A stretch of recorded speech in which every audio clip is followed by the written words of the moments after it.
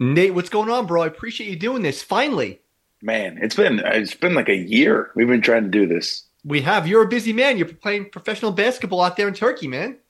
Yeah, no, it's a crazy life. It's fast paced, lots of travel days and stuff. So I'm happy that today was an off day, and you and I've been talking more and more recently. So I'm happy we were able to get on. What food from home do you miss the most being out there? Other than my mom's like home cooked meals, like if Yeah. I had to like choose a restaurant, I don't know. Lexington has some gems. I live there now, so I really kind of got into it this summer. Nothing beats Tony's Steakhouse. Jeff Ruby's is solid too, I won't lie. But like a First Watch breakfast, man. I And know I you know had, First yeah. Watch is a chain. I know it is, but there's something about it. It's just delicious. That's allowed to be your food though, because you miss that home, the home comfort food you miss. Yeah. So I know you had a game yesterday. I'm obsessed with traveling, so we're going to talk about that down the road. I want to rewind, talk about you growing up. Emporium, Pennsylvania. I just looked, population just over 2,000. Is that ultimate small town living? Oof, man. Ultimate small town living. It is when I was there and like when I was in high school, I might have known 1,400 of those people. Really? It's crazy. Yeah, like you like I don't know. I know a lot of people there still, but like when I go home now, like I recognize a lot of the same. It's just a bunch of old people too. Like it's people that I grew up with, like all the old guys I would watch in my high school games, and like they were just always like I'd be going to get breakfast with my friends, and they'd be like, "Hey, grab some more rebounds or box out." I'm like, "All right, I got you, I got you." So that's kind of like in central Pennsylvania. What team do they root for? Is it the Bullets, Wizards, Sixers, or Knicks? Because it's kind of in the middle, isn't it? Or no? It I think basketball wise, it kind of varies. A lot of people are Philly fans, but also a lot of people like they love the superstars. Like they love Kevin Durant. They love, everybody loves LeBron. And it's hard not to love him, to be very honest. And then like when I played at Kentucky, everybody's big fans of Tyrese Maxey and Emmanuel. So like my next door neighbor is like a huge, huge Emmanuel Quickly fan. And Emmanuel sent him like a personal video for Christmas one year, and it made his day. Oh, that's sick. In like Emmanuel's, if you know him, he's such an amazing person. And I just had texted him and I was like, hey, like my next door neighbor back home is the biggest fan. Like got your jersey, got like the game shorts and everything. What? And he was like, I got you. Sent him like a 30-second video, like wished him good luck in the upcoming season. He was on junior varsity. And I was like, that's amazing. That's awesome. Who were your guys growing up? I know LeBron Durant now. Who were your guys growing up? Number one, not even close, Kobe Bryant. Okay. Not even close. So That it's was my Kobe and then brother. everybody else. Yeah, like obviously, I don't think Kobe's the greatest of all time. Like I'm stuck between Jordan and LeBron just because my dad was a big Jordan guy, and then Yeah. so every time we were like LeBron's the best, my dad's like, no, he's not. Watch this, but like Kobe was my favorite player, and like as I got older and I like watched these videos and learned about his work ethic, like that's something that it's impossible to to emulate, but I've tried to emulate that the best that I can in my journey in my basketball career. And and everywhere I go, I try to leave that lasting impression that like might not be the most talented guy, or the most athletic, or the fastest, but like I'm going to work hard. You can't. My goal is that you can't say that I didn't. You play any other sports growing up? I did. I played baseball and football, and I'm young for my grade. Like my birthday's in May, so for baseball, I was in like that weird cutoff Hmm. where Hmm. all my friends were 13, so they moved up, and I was still 12 with my one friend Taylor. So we played Little League when they moved up to senior Little League. So they played in the big field, and I was like 5'9", throwing heat off the mound. Like it was bad. I was like as big as some of the dads. Like they were like, "You're gonna hurt somebody," so they started walking me, and it was like this big deal. So I stopped playing baseball after that, and then I played football up until ninth grade, and I loved football. I was a defensive end and the tight end, and I played quarterback a little bit, and I tore my labrum my freshman year of college. So I can't throw a football the same, but I used to be able to chuck a football, and it's not the same anymore. But I did play, and I loved it, and then I just started cheering my friends on at like the high school games. Obviously, basketball, you balled out, double double senior year. Bucknell, did any of the schools have a legitimate shot at you? You want to stay halfway close to home? Yeah, I really wanted to stay close to home. I think having my family at the majority of my home games like meant a lot to me. Um, but like I know Wofford was a school that Hmm. their coach recruited me really, really hard. Niagara was the first school. Indiana University of Pennsylvania, Coach Lombardi, still to this day one of my like good family friends. He recruited the crap out of me. There's like a Division II school is the first school that offered me a scholarship. First Division I school is Niagara, and I really liked Niagara. And a buddy of mine ended up going there, and he was really, really good. Dom Robb, he's from Pittsburgh. He was an AAU teammate of mine, and but like a bunch of the Patriot League schools. And I got to give a really big shout out to Charles Lee. He's with the Celtics now, but he recruited me to Bucknell, and he was like the saving grace because I was like a weird like late bloomer. So it Okay. was I was like 6'6" and a half, 6'7", and I was telling everybody I was 6'8". But he was just like, work ethic and everything is unmatched. Like you just have a guy that just shows up and works hard. He's tough and all these things. And he kept forcing the envelope with Coach Dave Paulson, who's at Holy Cross now, I believe. It was like this. I wanted to go to Bucknell badly because I went on a visit in the summer for a camp, and I walked around campus and I was like, with my brother Andrew, and I was like, dude, I need to go here. Like This this is is the it. school that I want to go. This is it. Not even close. And that was the only school I visited. And same thing for grad school. I only visited Kentucky, but Bucknell was by far the best, probably the best 4 years of my life. Let me ask you about that because smaller school, still a well-known Hmm. school. You go to the Big Dance twice. You almost beat West Virginia. You almost beat Michigan Man, State. How big of a thing is that on campus when you guys are in the tournament? Does the whole school just like this is it? You're our team. We go all in for you guys. oh, it's crazy. Like a buddy of mine, Noah Mulk, he was in a fraternity. I don't remember, and I don't want to butcher any names. I can't remember which one he was in, but he was like our biggest fan. And we were in a African American history class our freshman year, and we just got super close. And it was like a couple of my teammates, a Hmm. bunch of random kids, and then Noah. And he was like this outspoken, like really. I'm like this. We were all like this kid's Yeah, jackass. yeah. Ends up being one of our best friends in college, and like to this day is still one of my good friends. And he like flipped like the narrative with basketball there, like with the fans. Like it was crazy. Over winter break, like nobody was there.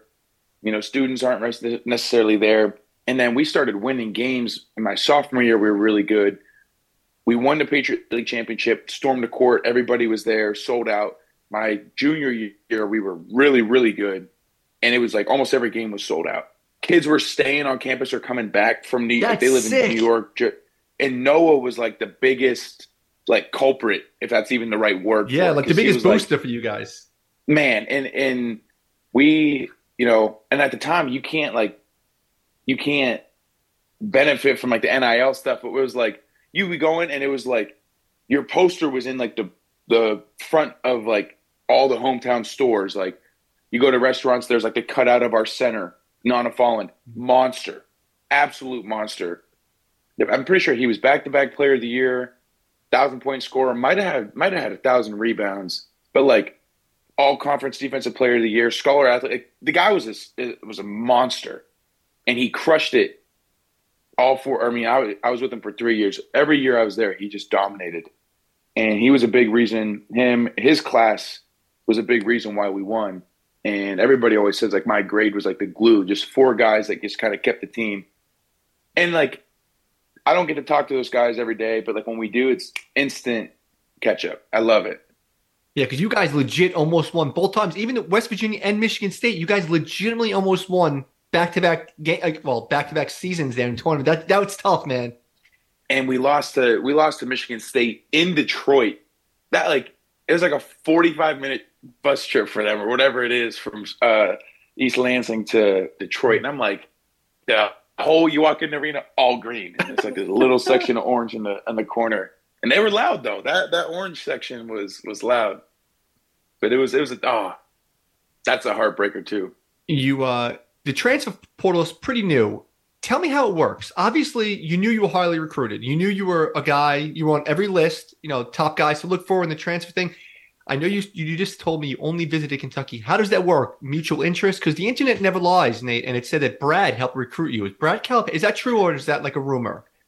It's true. So my assistant coach at Bucknell, Joe Meehan, he worked with a company that takes kids on college, or not on college, on overseas tours where you do like these it's like a goodwill tour. You go, you bring a bunch of supplies for like communities that need it, or you like wash feet, whatever the case is, whatever your group does. And Brad did a tour with my assistant coach Joe, and obviously Joe's a fan. I talk to him almost every day. Like he's a fantastic guy, and he and Brad got really close. Brad got close with a couple of my teammates, and so when two of my teammates went, or three of them, and we're like, man, you guys are friends with Brad Calipari. That's pretty crazy. Like Coach Cal. Yeah. So I had the extra year of eligibility. I didn't want to go to college another year. So the senior year, going into my senior year at Bucknell, I was like, I had told the Bucknell staff, like, I really contemplated. I was like, I don't know. It wasn't going to work out academically at Bucknell, so I would have had to transfer anyways. And I was like, I don't know if I want to do another year of college. Like, that's just, I want to go be a pro. I want to make some money. Like, tired of paying cash and card at Chipotle, So I'm like, man. So it gets to the end of my senior year at Bucknell, and we're in the conference championship, and I had been kind of going back and forth a little bit in my brain, like, do I want to go? Do I want to stay? And I was like, depends on how the rest of the year goes. And we had the conference championship for the third year in a row, back-to-back years against Colgate. We had beaten them at home, and then we lost to them at Colgate. That's a tough place to play. Hamilton, New York, I won't talk badly about their coach because he's an unbelievable coach. But Hamilton, it was a horrible place to play. Nobody was there. They'd have like 40 fans. Yeah. And it was just like the football guys. So championship day, we go packed, like insane. And we end up losing the conference championship. And just like, I was just like, man, this is, I'm in the locker room crying with my boys. And on the other side of me, I'm like, I still have another go at this if I want. And I just remember we had like a 5-hour bus ride home, and texted my brother Andrew, and I'm like, I don't know what to do. And he was like, dude, number one, mellow in this loss, like be with your guys. Don't worry about that right now. It's like, all right. So I gave it about a week, and I was like, man, this sucks. Like, so I reached out to my coach, my assistant coaches at Bucknell, and I was like, hey, like I need some help. I need some guidance. And they're like, let us reach out to some people that we know, see what kind of feedback we can get first. And I was like, cool. And everybody was like, like you're good. You're gonna you have to guard better. You have to move better. So I was like, okay. But I had pretty much a broken foot the whole playoffs. I had the same injury that PJ Washington had, that foot sprain with the Liz Frank. I did that exact same thing. And I wasn't practicing. I was just playing. And I was in a walking boot. I was trying to hide it and everything, but like 6'8" and walking around with a boot on my foot. Everybody's like, okay. I had a scooter, like no pressure on the foot except for game day.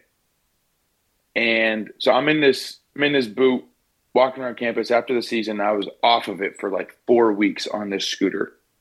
And I'm like, man, this sucks. Like, this really sucks. Coach Meehan was like, I'm like, you know what? I'm going to enter the transfer portal. Like, I want to see the kind of feedback I can get. And the head coach of Bucknell now, John Griffin, was like, if you open these floodgates, it's about to be mayhem. And I just remember I was in his office, and he was like, do you really want to do this? And I was like, yeah. Go down to the, what is it? Not CIS.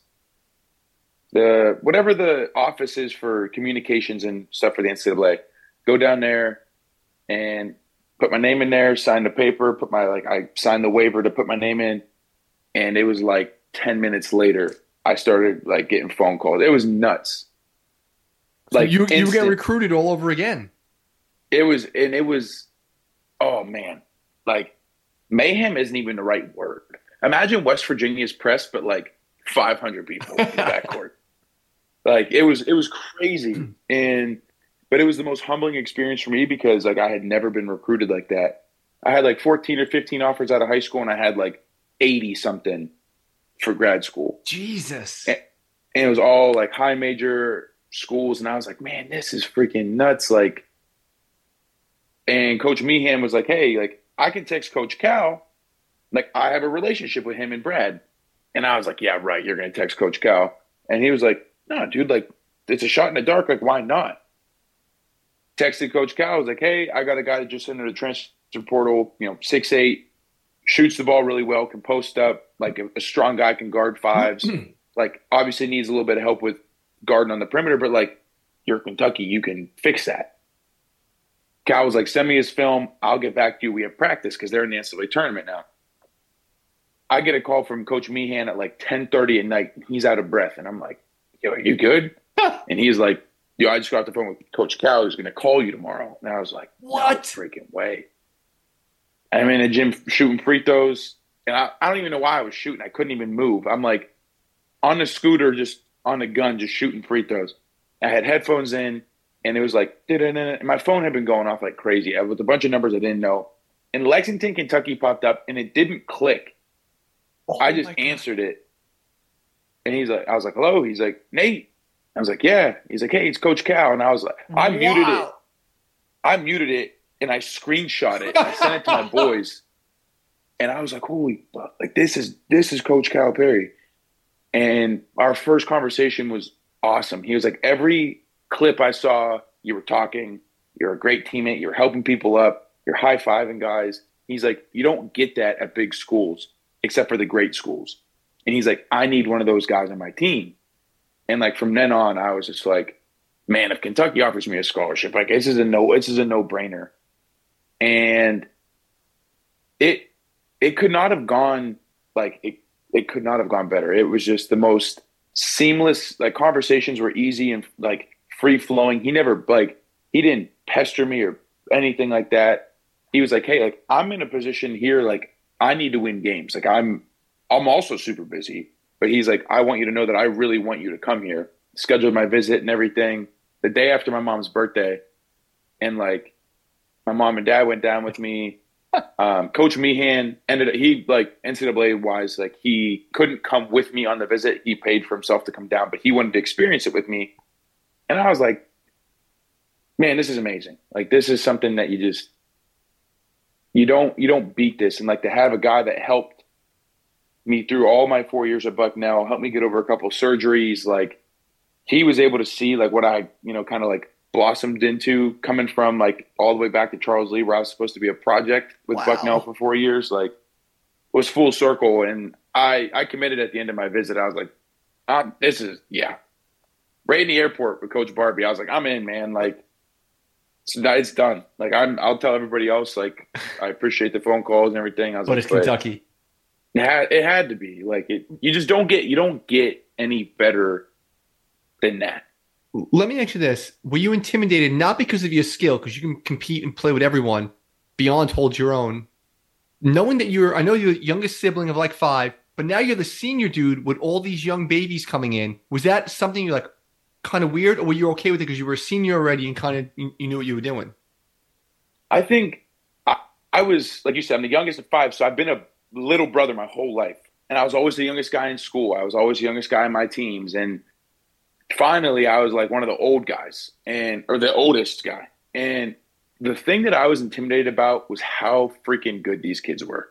I wasn't worried about like being able to corral like young kids because I did it at Bucknell with the freshman class, but I was like, these kids are NBA players in high school coming in, and like I'm trying to get there. So I was like, I wanted to find a good balance of like, what can I do to, continue to be myself? And I'm a big, goofy, like kind of 65-year-old man in a now 26-year-old body, but like back then 22-year-old body. Like, how can I still be myself, but also be like strict and disciplined, but still also be 18 at the same time to like understand what they're going through? So I feel like I did a good, hopefully my teammates can vouch for me there, but like meeting Tyrese Maxey for the first time, like I'm like, damn, this is Tyrese. This Yeah.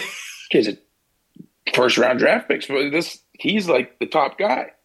Smiling. He's the same now as he was when he was 17 years old when I met him, or 18 years old. Like, amazing. I think that was the thing that I was worried about though, was like I was a little intimidated with like all the stuff that was coming with them. Like, they're so good. They have all this hype, all this stuff. And I was like, you got to leave that at the door. Like, when you come in here, and Tyrese is so mature for being an 18-year-old kid with like I couldn't imagine having all the people in his ear that he might have had, like being told you're going to be this or this or this. It's like, man, I just want to be a freaking 18-year-old college kid, like playing video games with my friends and, hopping on a plane going to Florida to play. Like, I don't know. I just think that the big brother aspect for me really helped, because I had great big brothers myself, and I had great older teammates that had kind of helped shape me into being a good leader. Biggest difference, Lewisburg, Lexington. Food, nightlife. Give me the biggest difference. Man, fan base. It's not even close. It's insane. It's uncomfortable, that fan base, right? You know what? I saw a thing on Twitter the other day because Florida played Kentucky at 12, and there was a guy's shirt that said, "Wake up, pound beers for Stoops." And I was like, I don't really have the opportunity to always watch college football, but I watched this game. I was like, I want that shirt. Like, I need to find it. I need to find a way to get that shirt.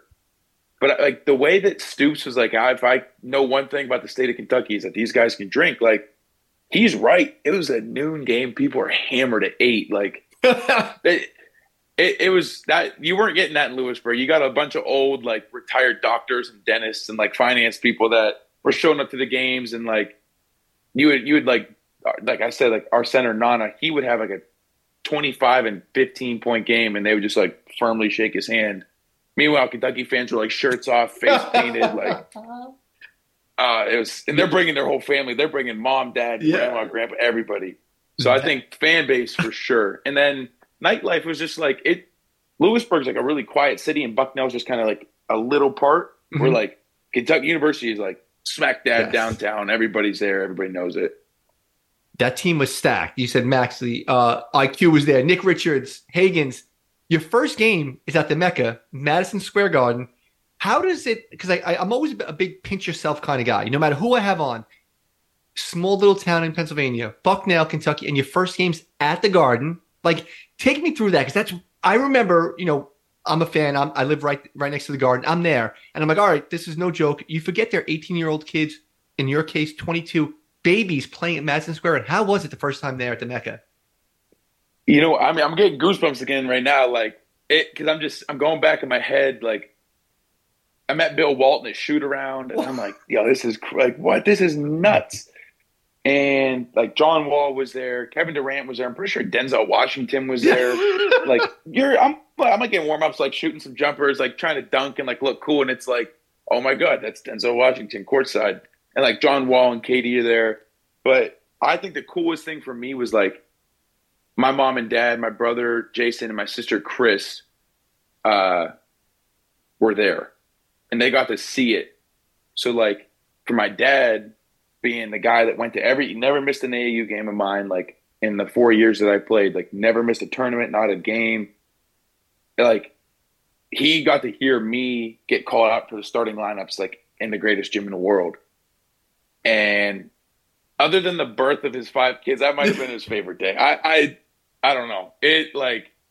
But for me, it was just like the most humbling, because I didn't come to Kentucky expecting to start, or like I expected to come in and like learn and grow just like these kids. And it clicked when Cal was like, Nate, you're gonna get to start against Michigan State. And I was like, at the Garden, my excitement.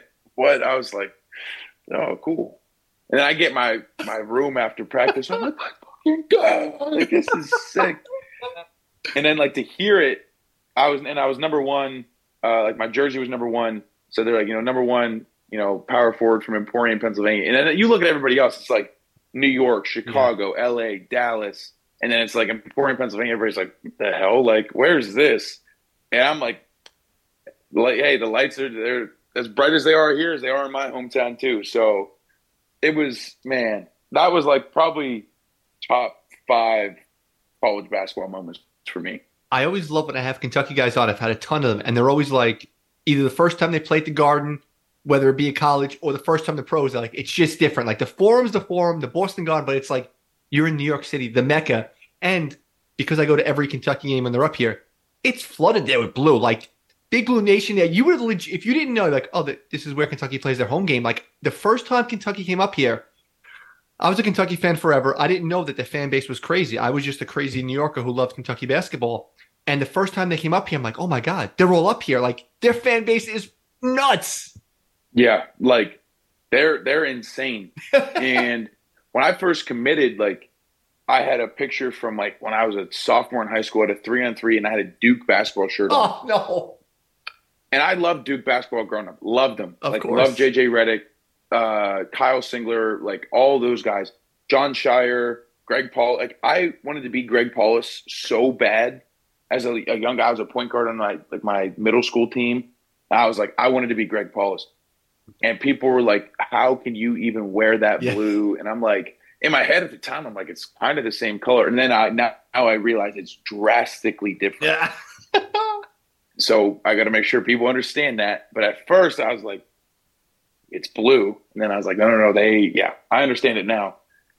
But you walk in there and there was, there's 19,000, 20,000 people, and 18,000 of them are Kentucky fans. It's insane. You hit a shot, you would think that the Knicks were playing the Celtics. In a playoff game, I know the place was shaking. I remember the first time was the Anthony Davis game when they played there the first time. And the place was shaking that game they played Kansas. Let me ask you this, guy. I actually don't know the answer to this. Obviously, that was, as a fan, I'm going to talk as a fan now, it was the up and down season. You know, ranked number 1, lose to Evansville. Then you go to Vegas, lose 2. The roller coaster season, I was, on jumping off the bridge every night. Then you guys are on a roll. You have that famous game in Florida, and then COVID hits. Obviously, it's probably the biggest what if ever. It's what if Leitner gets thrown out for doing the stomp, and what happens if COVID doesn't happen? Why didn't you come back for one other year? Because weren't they allowing people to come back? I always wanted to ask you that. It was the next year's seniors could come back. Oh, and it made me sick. I had a meeting with Cal, and he was like, "What do you want to do?" He's like, "I'm gonna fight for you to stay. Like, if you want to, I will go to bat for you. But if you don't, I'm not gonna waste my breath." And I was like, number one, this is a no-brainer for me to come back. I can develop again. I can get faster. I can get stronger. My girlfriend, who's now my fiance, was still there. They ended up winning a national championship that year. But I'm like, okay, like I could still be there. She would be there. It's even better. But I was like, basketball-wise, I'm like, this is a no-brainer. I'm going to stay. And Cal was like, okay, like I'll see what I can do. He's like, and he's never going to make a promise that he can't keep. Mm-hmm. And he's like, I can't promise you. He's like, but I'm going to fight for you. And I just remember, like, it wasn't too much longer after he called me. It was just like, I'm sorry, kid. Like, it's over. And I was like, no way. And I was still I stayed in Lexington with Madison because we had to move out of the lodge within like a certain time or whatever. But she still had the house that she lived in. So I lived with her for like a month and a half during COVID. Like, I kept my stuff in the lodge for the time that I could, but I was like, man, this like, and I'm walking around Lexington. I'm like, I'll never get to play in Rupp. I'll never get to play like NCAA. That's the whole reason I went there. That was the whole reason I entered the transfer portals. I wanted to play in the NCAA tournament on a team that was going to compete. It wasn't like a team that's just going to go and play one game. Like, you go and you play well in the NCAA tournament. Like, guys get picked up off of this. Of course. And I was like, man, I was shooting the ball really, really well at the time. Like, I had a terrible month of January, but I finally picked it back up. Like, it's like February, March. I'm playing really well, shooting like 40 something from three, whatever from the free throw line. Like, finally guarding people that I have been waiting the whole year to do. And I'm like, I'm playing great basketball within my role, moving into March, and then the season ends, and I'm just like, oh my. So to answer your question, I would have stayed 150%. Not even cool. Like, not a question. I was going to roll this. I'm going to be very respectful now. I was going to say, I remember you were on the academic honor roll for Kentucky, which was sick. I remember they made a big thing about that one of the games. I'm like, this dude can bowl and he's smart. I was I didn't know you were engaged. I was going to ask, how can you possibly make the academic honor roll? I was on the campus of Lexington numerous times, and the girls there. I don't know. I'm married now, but when I was, it blew my mind. So we'll call an audible. Obviously, you're engaged. Are you a romantic guy? How'd you propose? Uh, I didn't like wine for the longest time, and Madison like loves red wine and that now white wine, but she was a big wine girl in college, and she so like when she and I after my first season as a pro, COVID, like the restrictions and stuff for traveling had like lifted, and she was like, "Hey, I really want to go to Napa. I've never been out there." And during the pre-draft stuff during COVID, I worked out in Plymouth, California, which is like the opposite side of Sacramento from Napa. So you like go this way to go to Napa and then go to Plymouth on a winery that had a gym and everything. Rich and Joan Merriman are like the two of the best people that they even let me work out there. My buddy from Bucknell, Matt, worked for Rich. So like this big story get me to this winery that had a basketball gym and a weight room and everything was insane. But I was like, okay, like I like wine now. Like, let's go. So we went to like downtown Napa it is beautiful. It's really small, kind of quaint. Like it's just like a bunch of like mom and pop shops, a bunch of like the big wineries have like their little open bars downtown. So we're like, we're going to stay, 1 or 2 nights downtown. And then we'll go to a different city and try different stuff. So Domaine Carneros is the name of this like sparkling wine place in Napa, like in the city of Napa. And we have gone there the last 4 years to like kickstart our trip. So last year, it's May. I had bought the ring before I left to come to Turkey last year. I had never seen it in person. Oh, So I had a lady that I know in Philly, Desi, she makes jewelry. And I had reached out to her, like, hey, could you custom make me a ring?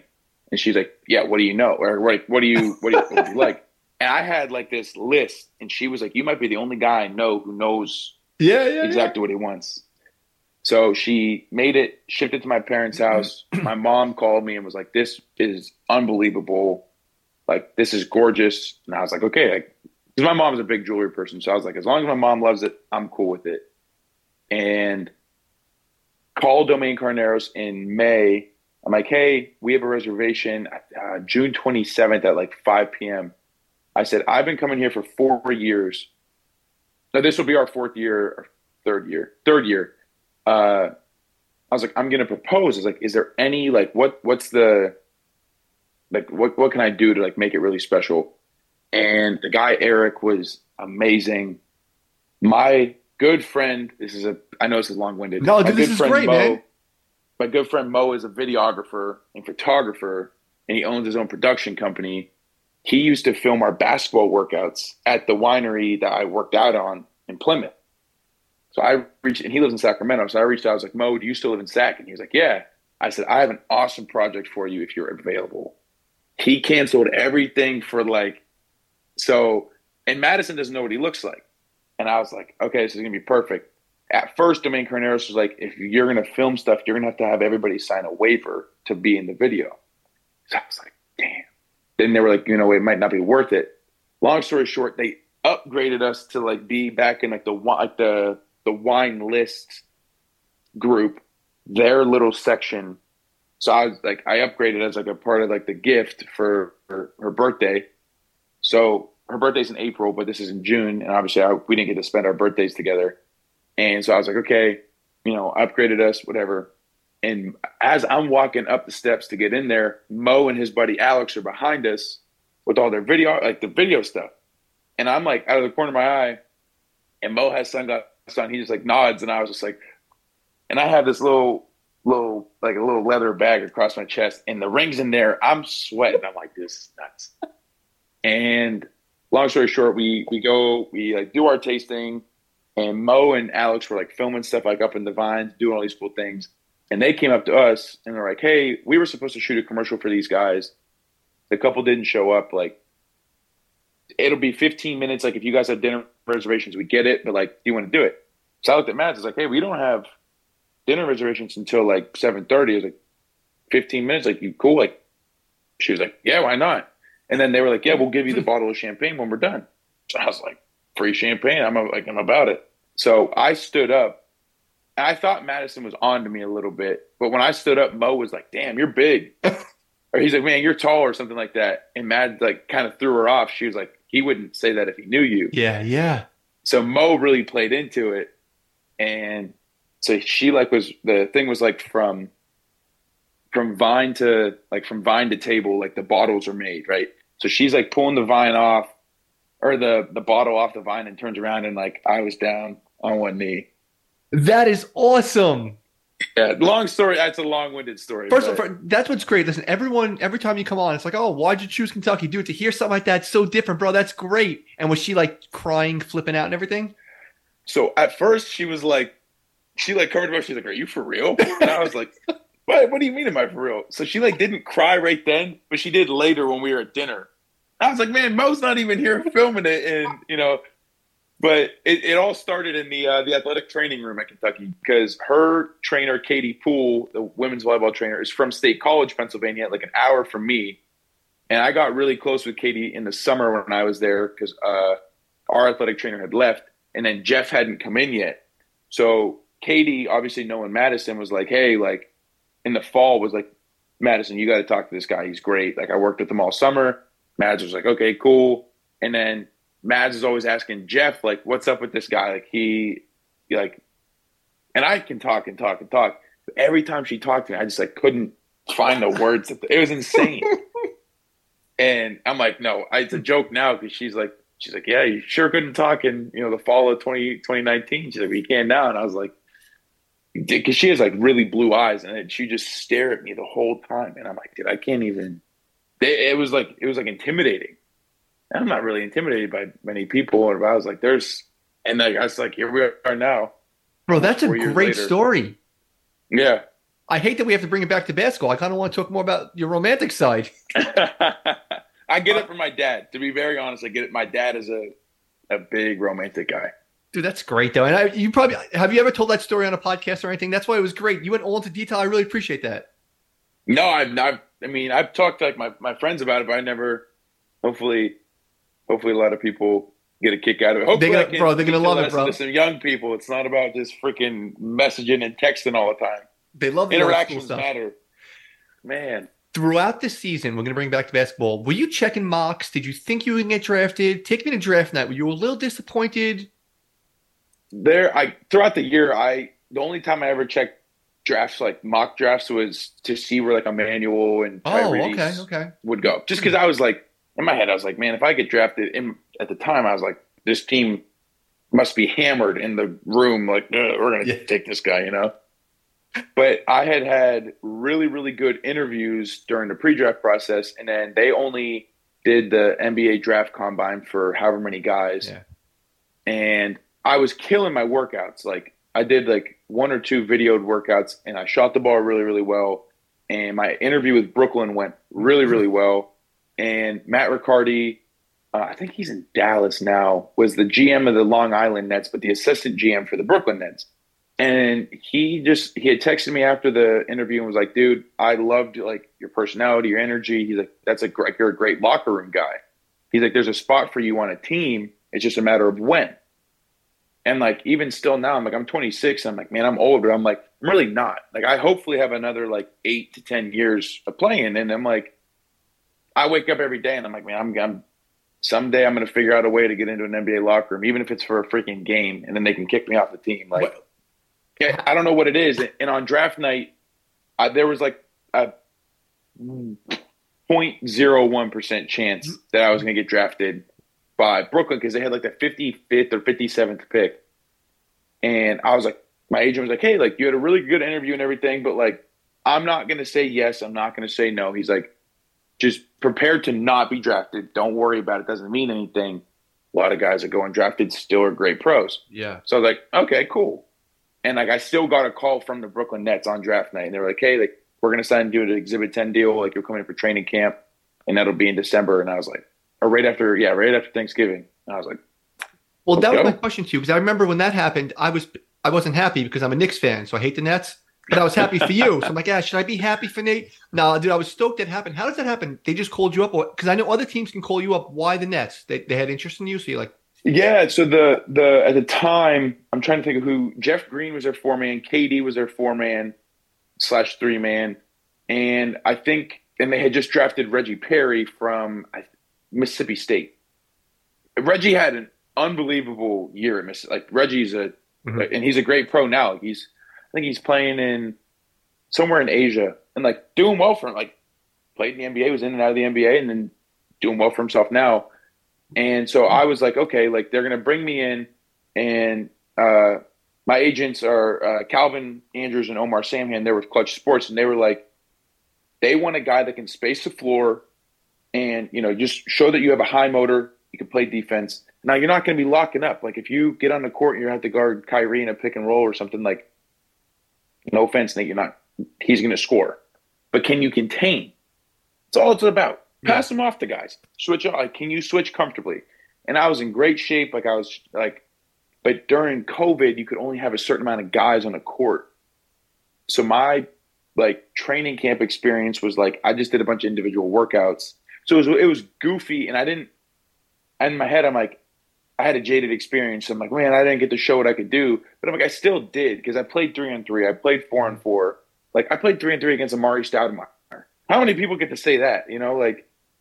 And I hit him with a pump fake, and I drove and dunked it, and he was like, "Oh, I like that." And he caught it in the post, and then spun baseline and bodied me and dunked it. And I was like, "Oh, I like that." Like, so I still got to show what I can do in space the floor and all my workouts. Like I shot the ball well, I was in great shape, but it was just like. And then I went to the G League bubble, but I had gotten cut like right before Christmas, and I was like, you know what? This is just part of the journey. Like. They could only have a certain amount of guys on the training camp roster. They cut me and Jordan Bowden from Tennessee, and I felt bad for him. He gets there and he got COVID. And then quickly you went right to Tel Aviv. What made you go right to the? I have friends who play in the Israeli league. They loved it. They love just Israel is one of my favorite places in the world. Tel Aviv, it's stunning, beautiful. The food. You guys win a championship the first year. Two-part question. One, what's the biggest difference with the game here and the game there? And two, how big of a deal was it to win a title in that league? I would say the biggest difference between American basketball and like international, like European basketball is spacing. Like the NBA is so spaced out, and there's the defense of 3 seconds. In Europe, you got to like Tavares from Real Madrid. He's like 7'4". Just put him in the middle of the paint, and he just stands there. He stands there. and there's no repercussions for it. Like he can do whatever he wants, just stand there. And so the spacing is different. It's like and I'm not saying that the NBA is not like this because I hate when people say there's no defense in the NBA. It is just that the offensive players in the NBA are so elite. There's so much talent, yeah. It's, oh my God, it's disgusting. But on the other side of it, tactics-wise, like every game in Europe matters. Not every – and I'll say this. I don't think every – game in the NBA, people like are dying to win. And it's tough because it's like every game here, like if you don't win, come May for playoffs, that's a deciding game for the playoff seedings. Where like there's 82 games in an NBA regular season, like you can lose one or two in a row and be like, yeah, we're good. If you lose one or two in a row here and you only play once a week, that's 14 practices that you have that are hard every day. Coming off a loss, yeah. Like, man, so I think every single game matters, and I think tactics-wise, like it's so tactics-driven. X's and O's are super important, like running the plays. Like you might have, 80 to 100 plays in the first month of the season, and then you add another 80. It's like you'll have like 5 sets, and then like in each of those sets you have 5 or 10 options, and it's like, and then in the middle of the option, coach is like, no, just play play what you feel. And you're like, so sometimes I'm like running the play and I'm like, do I hand it off here or can I keep it? And it's like, just play. And then like when you just play, sometimes it's like, that's the wrong play. You're like, dude, I'm stressed. How beautiful is Israel though, right? Oh my gosh. To this day, I say this, like I played for an amazing organization there with Hopewell Cologne. They have some of the best fans. Like Israel is just, oh, it's just gorgeous. Like the weather's insane. The fans are crazy. Like they all come to all the games. They were like one of the best countries with COVID, so like they allowed 100% capacity. So winning the championship, we almost had 100% capacity, and it was like it reminded me of college.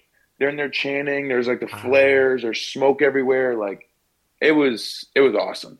After 1 year there, you go to Turkey. You've been playing there for a few years. Turkey is stunning also. I'm a huge I'm trying to visit every country in the world. So every time you traveled, I love it. That's awesome. Yeah, I'm at 94 countries right now. But Turkey is stunning. I love Turkey. You found a home there, and you're playing on like the Kentucky Yankees team over there. Like you're playing on like one of the most famous teams there. They have a loyal, crazy fan base too there, right? They do. And it's actually crazy you said this. I said and in scale, they are like Kentucky fans. There is a football team here. Fenerbahçe football is like one of the best, like biggest, best clubs in the world, most historic clubs. Well, it's the same with basketball. Like Fenerbahçe basketball, like when you see that logo, you're like, oh. And it's the same thing when you see somebody wearing like that UK, you're like, oh, okay, like this guy's legit. Yeah, and it's crazy because like even going out and getting like a Starbucks down by like I live right by the arena. And like I went and got a coffee the one day before one of our preseason games, and I had like we just signed a deal with Adidas, so like I had like an Adidas Fenerbahçe shirt on, and the guy was like, "Oh, like Fenerbahçe," and he was like, "Football," and I was like, "No, basketball," and he was like, "Oh, like can I take a photo with you?"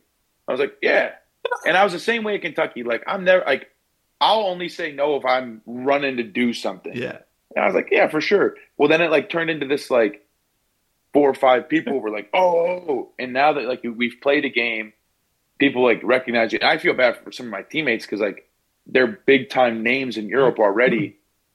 Everywhere they go, it's like photo, photo, photo, photo. So they are the most loyal. It's crazy. Like win, lose, draw. Like no, there's no lose, there's no draw. They literally, it's Kentucky basketball. Yeah. And if you win by 2 points, it's like, a win's a win, but they're going to let you know that it wasn't pretty. You just named every Kentucky tweet from Big Blue Nation.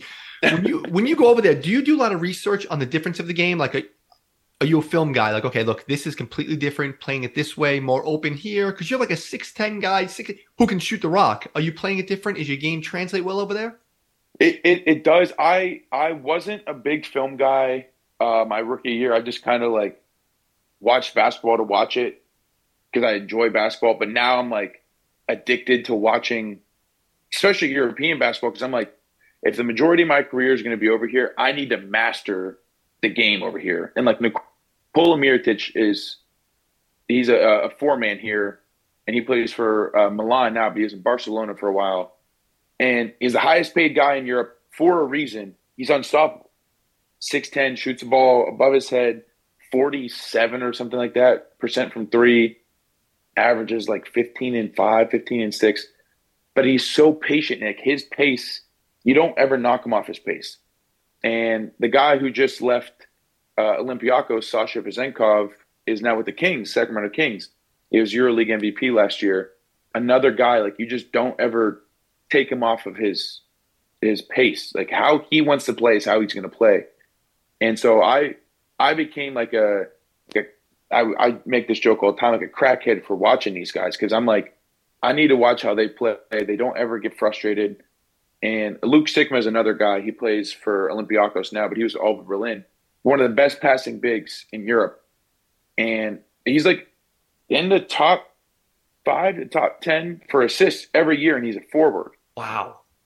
But he sees the game. It's insane. And I'm like, okay, now if I can add it's like a potion. I'm like, I want to add a little bit of, Mirotic, a little bit of Sasha Vezenkov. I want to add more Luke Sikma with his post-ups and his passing ability.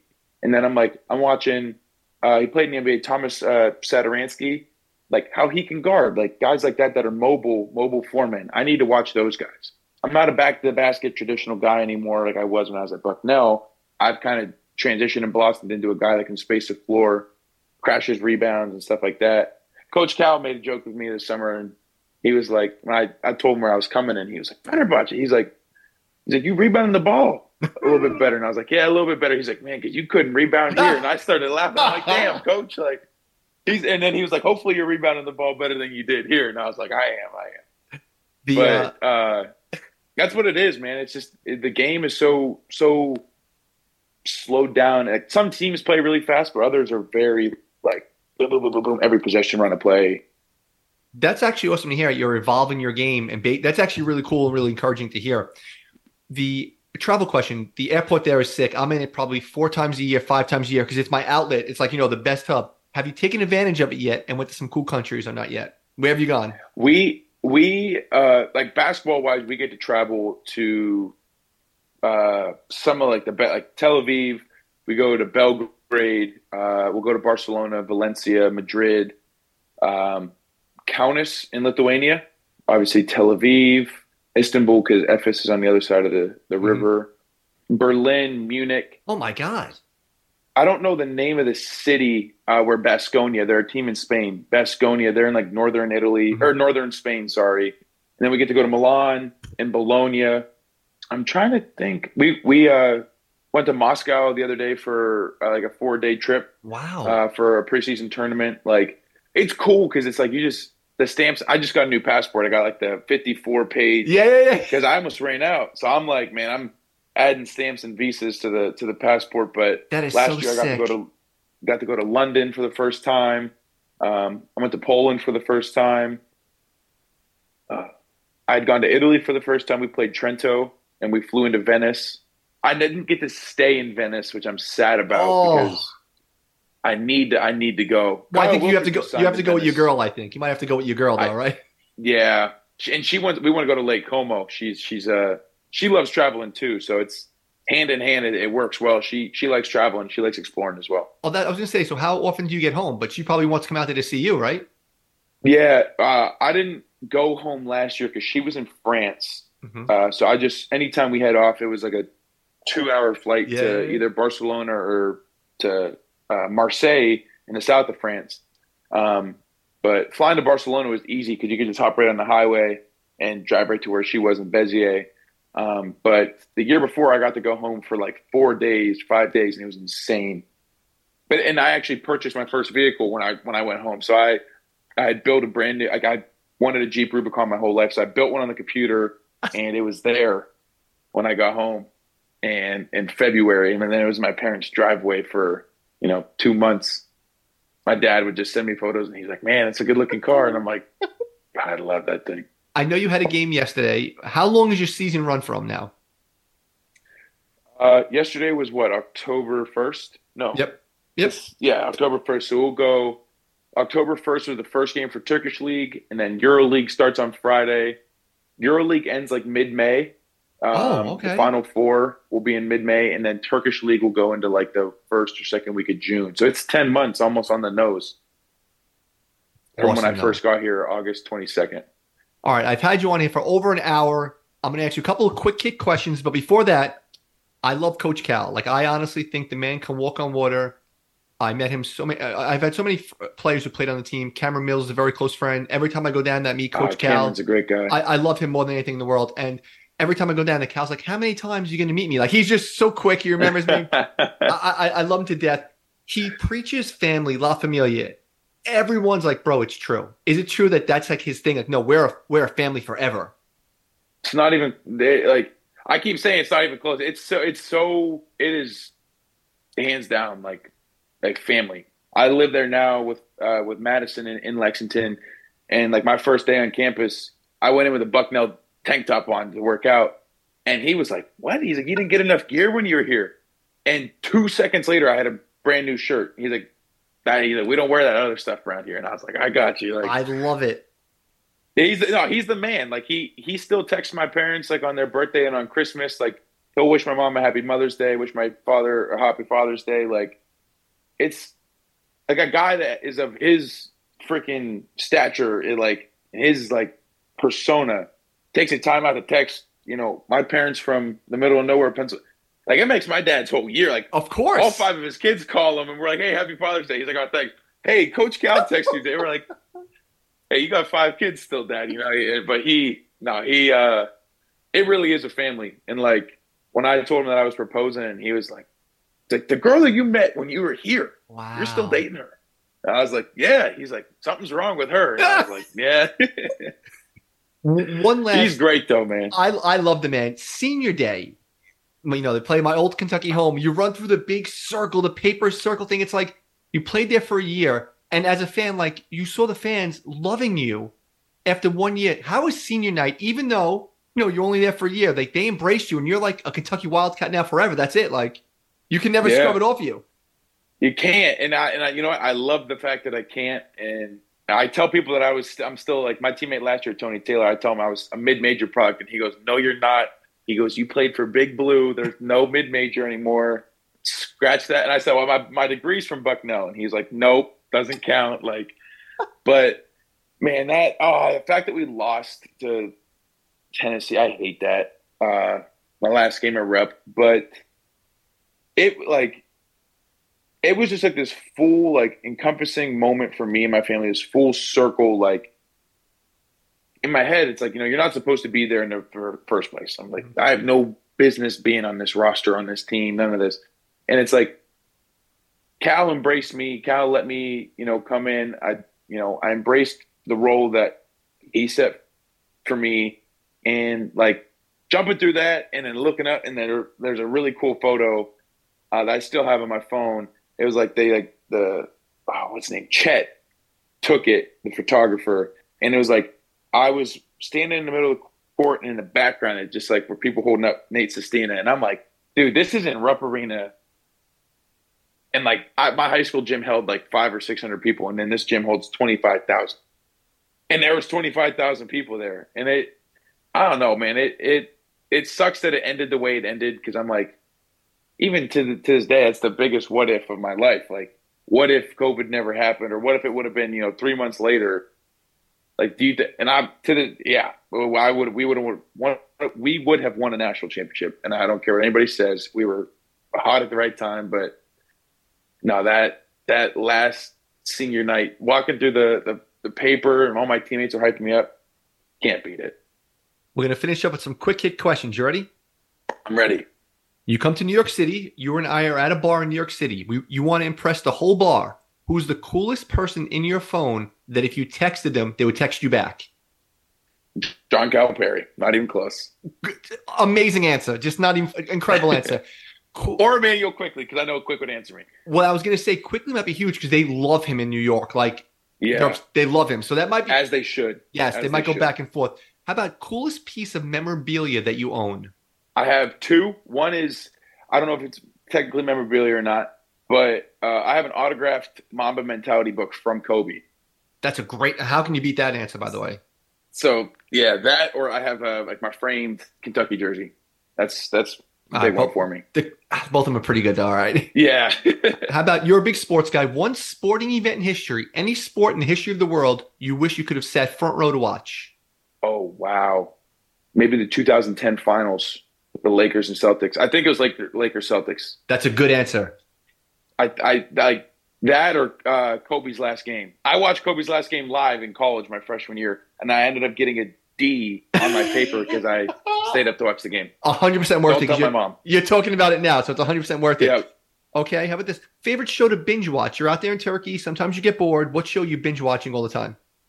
Right now I'm watching Sopranos. I got HBO this summer, and it's, oh my God. Wait, have you ever seen it before? Madison's always like, relax. No, I'd only seen the first 3 episodes. So I watched it 2 years ago for the first time. It's the greatest show. All you want to do is eat. It's the best show ever. I want to eat. I want to have the all gold Rolex day date like that Tony wears. I want to be Uncle Paulie. Like, I really, there. It's awesome. Okay. I'm not even Italian, and I'm gonna raise my kids this way. I love it. The famous question you have to ask every person from Kentucky: Keeneland or the Derby? I didn't get to go to either. Oh, all right. Well, edit that part out because you live in Kentucky now, so you'll make it happen. No, I know, but I've heard Keeneland in the fall is unmatched, but you got to go to the Derby. You got to get dressed up. Yes. So whenever I'm home for one of the two, I'm gonna go. I never got to go because we had practice on the weekends in the fall, and then COVID happened, so I didn't get to go to either. All right, 2 more. Here we go. Favorite food to eat, 2 a.m., you come home, you can eat whatever you want. I know you're in Turkey. Any food you want at 2 a.m., what are you eating? In Turkey, I'm going to go I might go like a traditional donair. It's like shaved meat with Of the course, red yes. sauce and yogurt over the bread. But if I'm in America, I'm gonna have my dad's wood-fired flank steak. Out out of the microwave, I'll heat it up fresh off the grill. I'll eat it cold. Don't. It's the best steak in the world. And how about this one? Last one. People ask you now for autographs and pictures. Last time you asked someone for an autograph or a picture. Man, that's a tough one. Uh, it was either 2 or 3 years ago. Uh, I got these are two good ones. I got a picture with Floyd Mayweather, Oof, I'm a huge boxing guy. That's a great answer. and then my agent Omar is really really good friends with Flavor Flav, and I went bowling with Flavor Flav. Where'd you go bowl? I know we're trying to finish up. Where'd you go bowling with Vegas. him?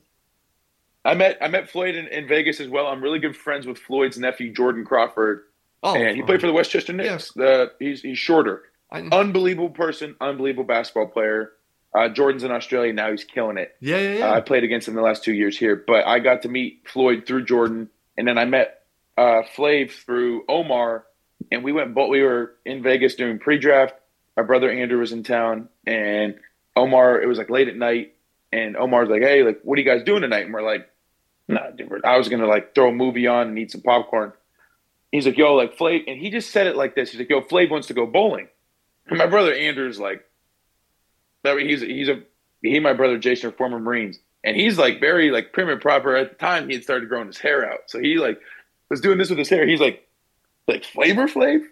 He's like, yeah. And we're like, you can't just nonchalantly name drop Flavor Flav. We went bowling with him. Every time he sees me now, big No, name. Like, dude, if I had his number, I could FaceTime him and he would answer it. And he'd be like, yo. He's a man. awesome. That's you know what? That's went from a great quick hit answer picture question to an epic story, bro. I feel bad. I'm a talker, but Dude, Flav that's the is best part. I want that's what I want my guests to be a talker. It would be so boring if you were like, "Oh, Flavor Flav," which is a good answer, but you went into it, bro. no. He's a fantastic bowler. He rolled like a 270 something. Dude, that's one of the craziest stories I've ever heard. And I was like, I'll bet you $10 I beat you. And he like slapped $10 on the table and was like, all right, crushed me. I think I rolled like a 110, and he was just strike, strike, strike, strike. I'm like, damn, he's really good. Bro, this was beyond the blast. Like I had such a good time. Thank you for I know you said you're a talker. That's perfect. You told awesome stories. I'm in Turkey, I think like 3 or 4 times the next like 7 months, just for like a day or two later. Hopefully a game matches up and I come see you play, bro. We'll link up. Dude, absolutely. You got tickets to the game, and we'll get you a jersey. We'll get you a Fenerbahçe jersey. Bro, that is so sick. Yo, thank you for doing this, bro. This was beyond the blast, man. Thank you so much. Yeah. Thank you for having me. Be good, brother. You too. See you. Bye bye.